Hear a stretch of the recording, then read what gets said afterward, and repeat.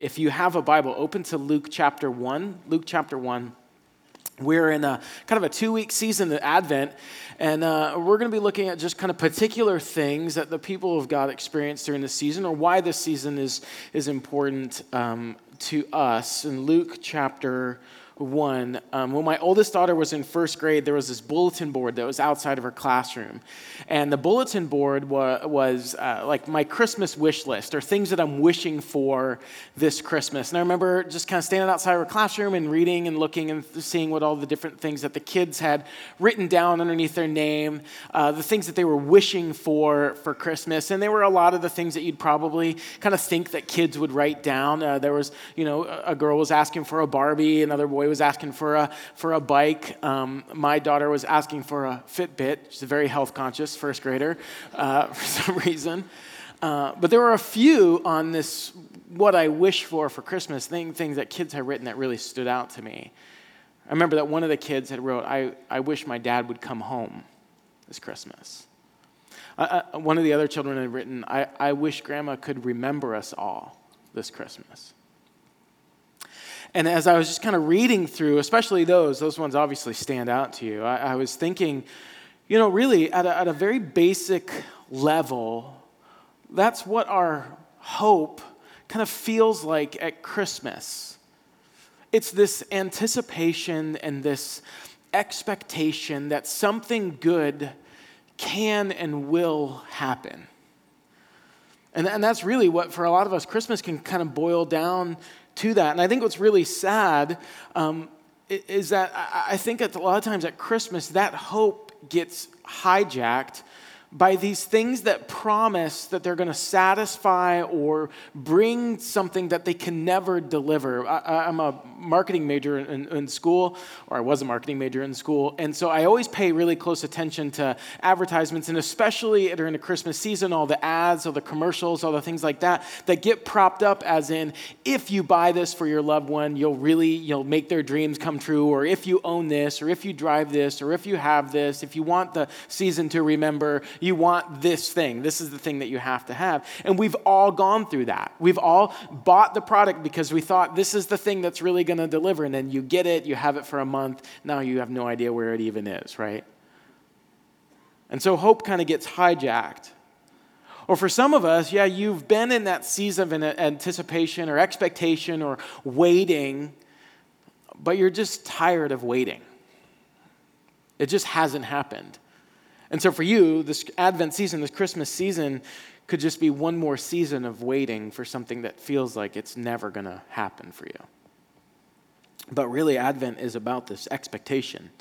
It's celebrating that Christ has come, but anticipating that and expecting that he's going to come again. It's looking forward to the promises of God. It's about 400 years of silence that's broken by the cry of a baby. It's about thousands of years of promise and prophecy being fulfilled in the gift of Jesus Christ. It's about generations of expectation that a Messiah would come, and he came. It's about God keeping a promise that looked like it was impossible to keep. And I know that in this room, there's many of us we're waiting on something. There's kids in the room where you're waiting on your parents to figure it out. You're waiting for them to reconcile and to forgive each other, and for somebody to be humble, get back together. There's people in the room, you're waiting on a job. You're waiting on an email to come through, or a phone call, or some kind of message that says, you've got the job. There's people in the room, you're waiting for a husband or waiting for a wife. All day I've been kind of hoping that people would just shout amen, and I could kind of match them up right here in the room. I thought that would be like a Christmas miracle for someone. Some of you, you're waiting for a son or a daughter to come back. Some of you, you're waiting on a child. You're waiting for a baby. You're waiting for rehab to work, or release from something that's enslaved you. You're waiting on a healing. For the Christian, Christmas is the reminder and celebration that hope was born into a world full of tension and full of conflict and full of darkness and struggle and brokenness, a world waiting. There's a song that we sing. It's written by a French poet, "O Holy Night." It says, "Long lay the world in sin and error pining," or waiting. till he appeared and the soul felt its worth. A thrill of hope, a weary world rejoices, for yonder breaks a new and glorious morn. We're going to look at this story in Luke chapter 1, and then I want to look at 4 statements or applications about our waiting. But before we do, let me just pray and ask God to help us in our next few moments together. Father God, I know when I start to talk about the things that we're waiting on, God, that it's striking nerves all over the room and even in my own heart, God. Things that we're leaning into and praying for and waiting on. And so, Father, I pray that you would just meet us there. Holy Spirit, would you speak to us? God, would you speak to me? And God, would you bring truth and encouragement that's louder than our doubt and louder than our disappointment and God, clearer than the murkiness of what's even in front of us.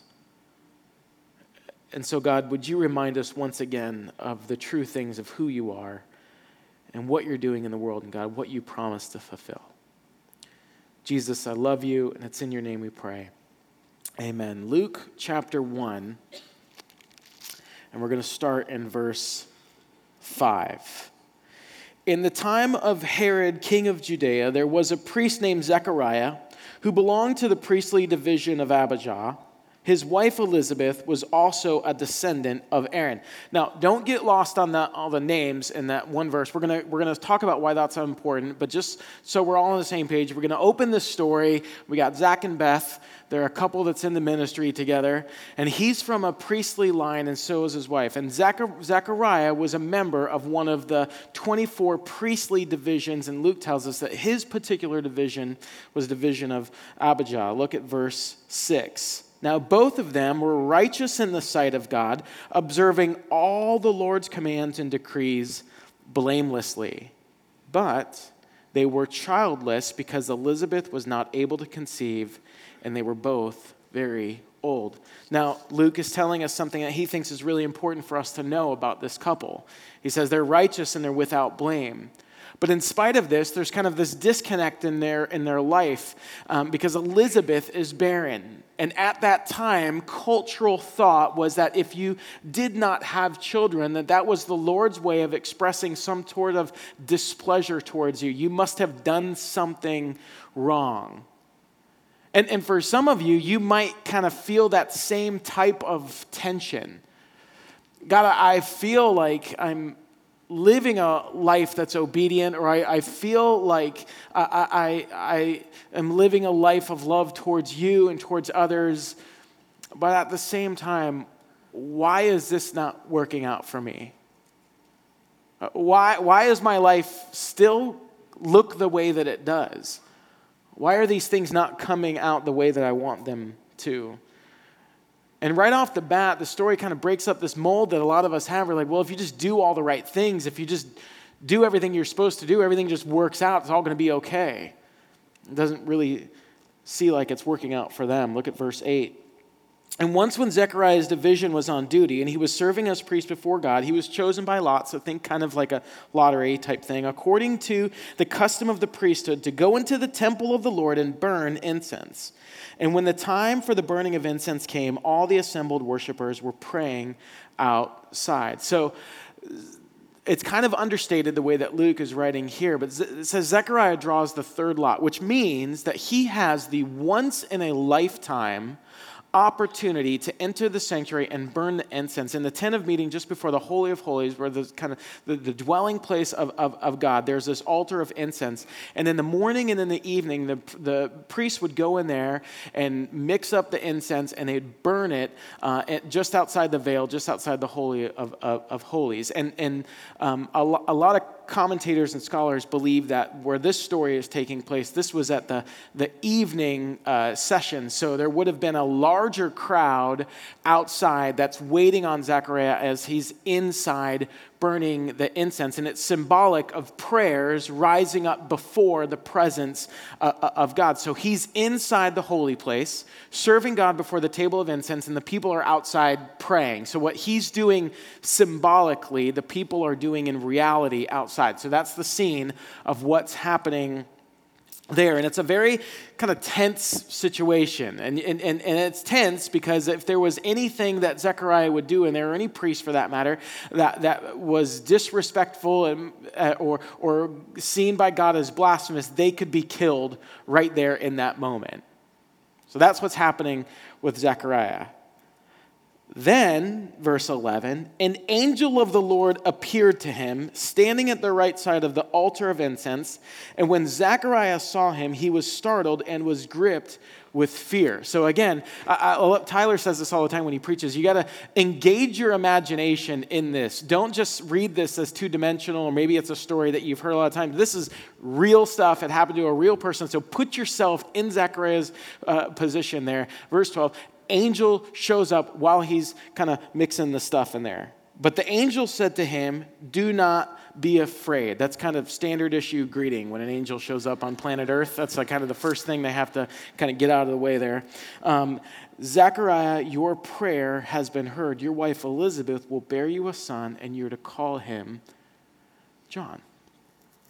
Now, if I'm Zechariah, I'm like, man, I really wish you hadn't told me this way. I'm already kind of nervous as all get out, and you just show up out of nowhere. I mean, a text would have been sufficient. But angel shows up. Your prayer has been heard. That's a nice confirmation. That's a confirmation that some of us would like to hear sometimes. He says, your wife Elizabeth, just so you know I got the right guy here, will bear you a son. Not just child. I mean, that would have been off the charts. Son, favor of God. And you will call him John. So everything's easy. You don't have to read the books or go online looking for a name, right? Paint the room blue. Get all the stuff from Pottery Barn Kids monogrammed. You're ready to go. John. Verse 14 says this. He will be a joy and a delight to you, and many will rejoice because of his birth. What that teaches us is that when God breaks through in your life with a miracle, it's not just for you. Like the blessing that God puts on your life is always for somebody else as well. Look at verse 15. For he will be great in the sight of the Lord. He is never to take wine or other fermented drink, and he will be filled with the Holy Spirit even before he was born. I love that verse because it really teaches me once again and reminds me once again, God can really do whatever he wants. Like Pentecost hasn't happened, flames of tongue hasn't come down, anything like that, right? So maybe this kind of breaks up our theological thinking on the Spirit of God, but God's got a plan, and when God has a plan, when God has a purpose, God just does whatever he needs to do to make that plan and purpose happen. Look at verse 16. And he will bring back many of the people of Israel to the Lord their God, and he will go on before the Lord in the spirit and power of Elijah to turn the hearts of the parents to their children and the disobedient to the wisdom of the righteous, to make ready a people prepared for the Lord. Don't be afraid. Your prayer's been heard. Your wife is going to have a son, and your son is going to prepare the way for the Son of God. Now, again, let's use our imagination. Let's put ourselves in the story. So put yourself in the mindset of a couple who's been waiting forever, decades. It's never going to happen. A couple who has to listen to all the whispers in the community talking about them, about why God hasn't given them a child. A couple who has to continue to just work for the Lord, continue to be faithful in what God's given them, even though it doesn't seem like God's giving them what they desire most. And for decades, they're waiting. It's never going to happen. Then the angel shows up and says, oh, what's happening? And it's going to be about 1 billion times better than you thought it was going to be. Merry Christmas. Verse 18, Zechariah asked the angel, how can I be sure of this? I'm an old man and my wife is well along in years.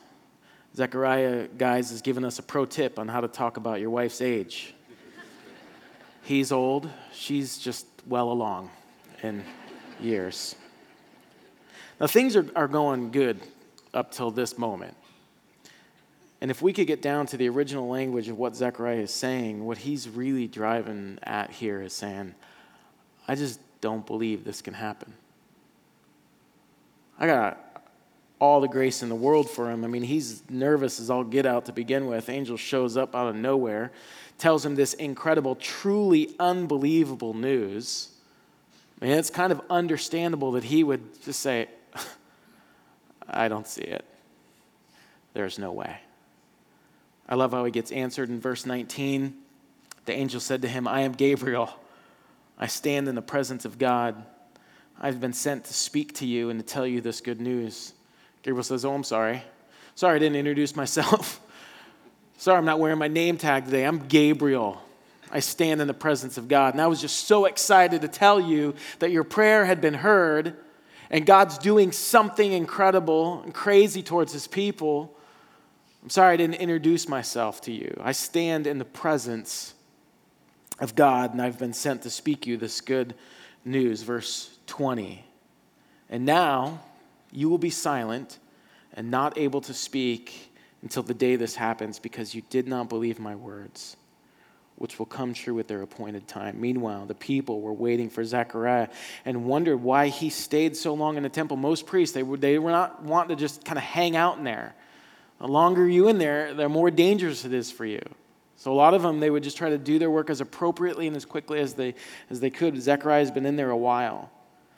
And when he came out, verse 22, he could not speak to them. They realized that he had seen a vision in the temple, for he kept making signs to them, but remained unable to speak. And when his time of service was completed, he returned home. And after this, his wife Elizabeth became pregnant, and for 5 months remained in seclusion. Verse 25, she said, the Lord has done this for me. And in these days, he's shown his favor and taken away my disgrace among the people. Now again, don't just listen to this story as a story that didn't happen to somebody real. I mean, imagine for a second, you're Zechariah. You're coming out of the temple to all the people. There's a large gathering of people. You've been there in for a while. So now there's like, what in the world's going on with this guy in there? And all of history is leaning to this moment. And you're chosen for the once in a lifetime opportunity to burn the incense. And you get there and the angel shows up. And the thing that your people have been waiting for 400 years is announced. And you're going to have a son. And all of history sends you towards this moment. And you walk out on the front door and you can't even talk. You see, when we fail to trust God and his plans, we lose our voice to tell the world the hope that he's bringing. Later in chapter 1, Elizabeth has a child.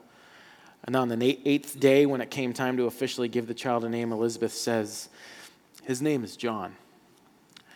And everyone's like, John?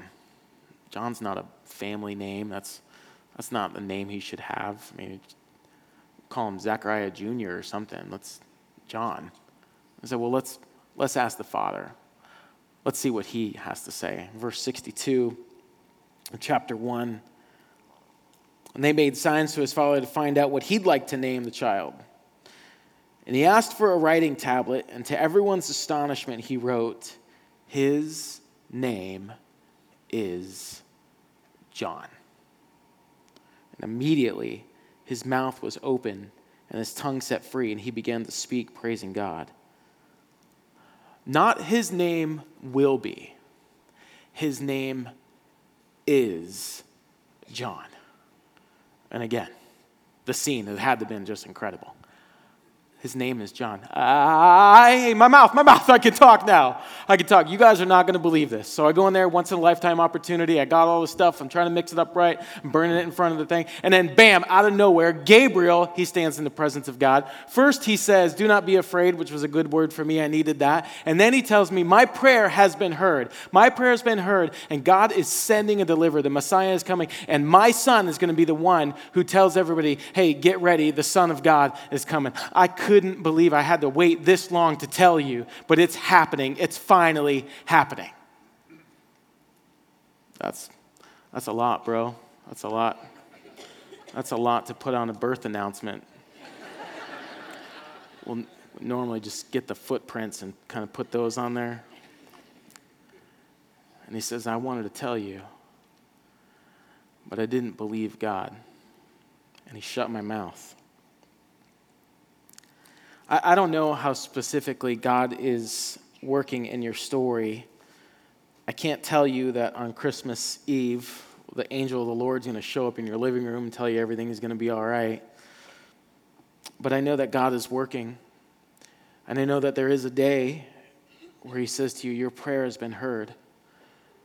And we, as followers of God, have to embrace the possibility of that. A.W. Tozer is an author, and he says this: if God has done it anytime, he can do it now. And if he's done it anywhere, he can do it here. And if God's ever done it for anybody, he can do it for you. And we have to embrace that Jesus Christ, the promise of God, has broken into the world, born to give his life for you because you are loved by God. 4 things real quick I want to share with you that we consider in our waiting. 4 things real quick, and they're going to come up on the screen. The first, and we heard this during our This Is Us series, Tim mentioned this: waiting is not wasted because God is working in the waiting. Your waiting is not wasted because God is at work in your waiting. God is working in the waiting. Your prayer has been heard. This time of waiting that you're in is not a waste. God's working in the waiting. The second thing that we learn is that waiting is worship. Waiting is worship. A lot of times we think, well, when God comes through with the healing, when God comes through with the provision, when God comes through with the restoration and the reconciliation, when God comes through with the answer to my prayer, that's where worship happens. But waiting is worship. In verse 6, it says that Zechariah and Elizabeth, they continued to follow God. They continued to be righteous and blameless and obedient. They continued to worship even in the years and years and years of unanswered prayer. Your waiting is worship. The third thing we see from the story is that we don't wait alone. Whatever you're waiting for today, Christ is waiting with you. The name Abijah is a name that means my Father is Yahweh. Zechariah was connected to a family name that means my dad is I am that I am. And that's how you wait. If you're a child of God, you wait as a son or a daughter of I am. You are in a line of faith and your Father is I am that I am. You are waiting with God, not just waiting on God.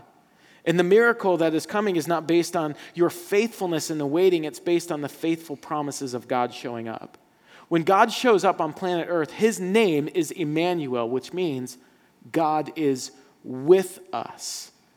You are not waiting alone. If you're waiting on healing, you don't wait alone. If you're waiting on restoration or reconciliation, you don't wait alone. If you're waiting on provision, you don't wait alone. The last thing is more of a challenge for us. But who's waiting on you? Who's waiting on you? Who's waiting on you to come home? Who's waiting on you to reconcile? Who's waiting on you to forgive? Who's waiting on you to restore? Who's waiting on you to get in the game to contribute to the mission of God? Who's waiting for you to bring the message of hope to them? What neighbor? What coworker? What friend? What orphan, what tribe, what nation? Who's waiting on you? I've been spending more time on Facebook lately than I have in a long time, and nothing against Facebook necessarily, but I had a friend from high school. We were really good friends in high school. Her and her family lives in Nashville now, and so they're not as close, but on April 11th, she posted that she was diagnosed with high-grade adenoid cystic carcinoma, which is extremely rare, very aggressive form of cancer that doesn't respond to chemotherapy, and really there isn't a whole lot of treatment that it does respond to. And they said, you've got about 2 to 3 years to live. And because she's my age, and her and her husband have a son that's kind of close to the age of my oldest daughter, I really was tracking more. I was way more kind of invested in what was happening there, and praying for her and her family, of course, writing her just saying, love you, love your family, for you, writing her, telling her about Jesus, and all of that. And while I'm kind of, on Facebook more regular and kind of tracking with her story and what's going on here, I could not just help but notice in my kind of periphery all the nonsense that we talk about on that platform. Again, this is not a message on Facebook. Whatever, I don't care. But I was just like, do people stop and think? Do I stop and think about what you spend the most time and energy in your life promoting? I was with a friend this weekend, and he was saying that, we are known by our noise. I was like, well, what do you mean by that? He's like, you can tell like a certain type of car by like the noise that it makes. Like, so for instance, like a hybrid, when a hybrid goes by, you hear a right? If there's like a Mustang or like a muscle car, that's a great car sound. It sounds so good. Right? I never get those two mixed up. You are known by your noise, what comes out of your mouth, what gets typed out online, what comes out of your life.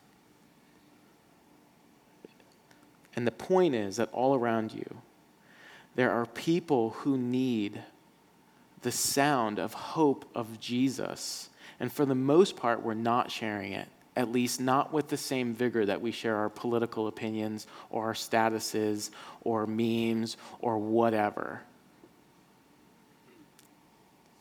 1 Peter 3:15, but you in your hearts revere Christ as Lord. Always be prepared to give an answer to everyone who asks you to give the reason for the hope that you have.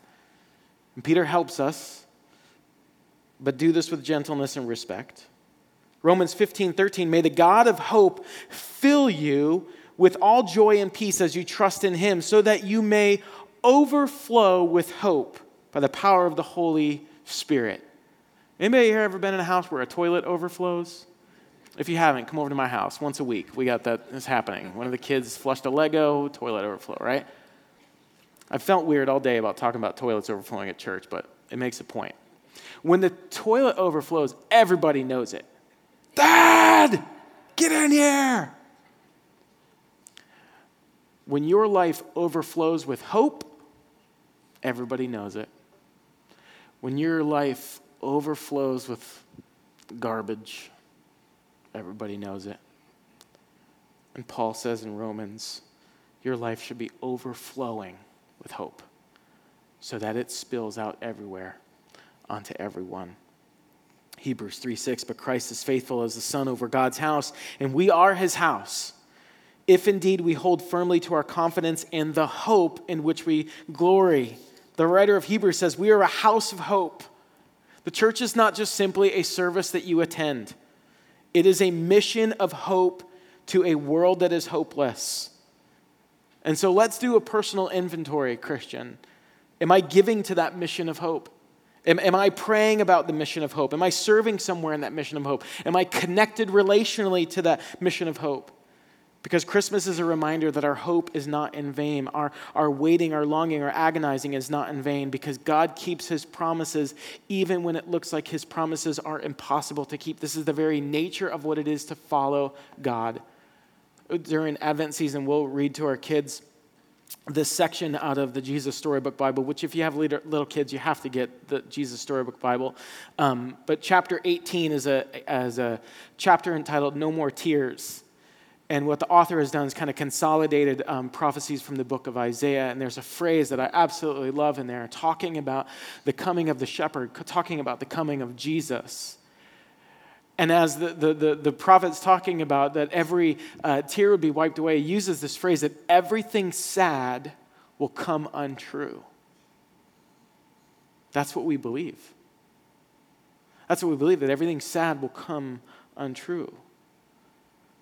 And hope might seem very small and tiny in your life right now, but God is up to something, and he's working things together for your ultimate good, even in circumstances where you don't see any evidence of him working. And in the same way that it was so surprising and shocking that Jesus, the King of Kings and the Lord of Lords, will be born in this lowly manger, even now the incarnation of Jesus is at work in your life in places that are small and unexpected. And God is up to beautiful things. The most impressive things about God, his grace, his love, his mercy, always come by the most unexpected means. And hope grows when we believe and can embrace that. Let's pray.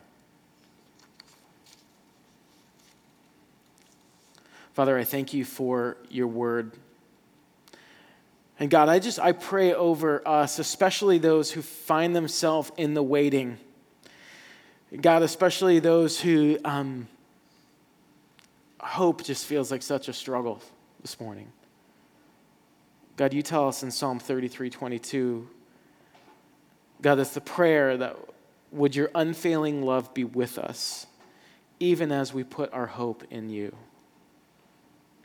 And Father, I pray for those who are just feel like they are hanging on by a thread of a thread. And God, as they lean their lives into you, as they put their hope into you, God, would they experience your unfailing love even now? Father, I thank you for your promises because they're true. God, I thank you for your plan because it's perfect. God, I thank you for your love because it's unfailing. God, I thank you for your hope and the hope that we can have in you, God, because it's the very anchor of our soul. God, apply this word to our hearts today. Jesus, I ask these things in your name. Amen.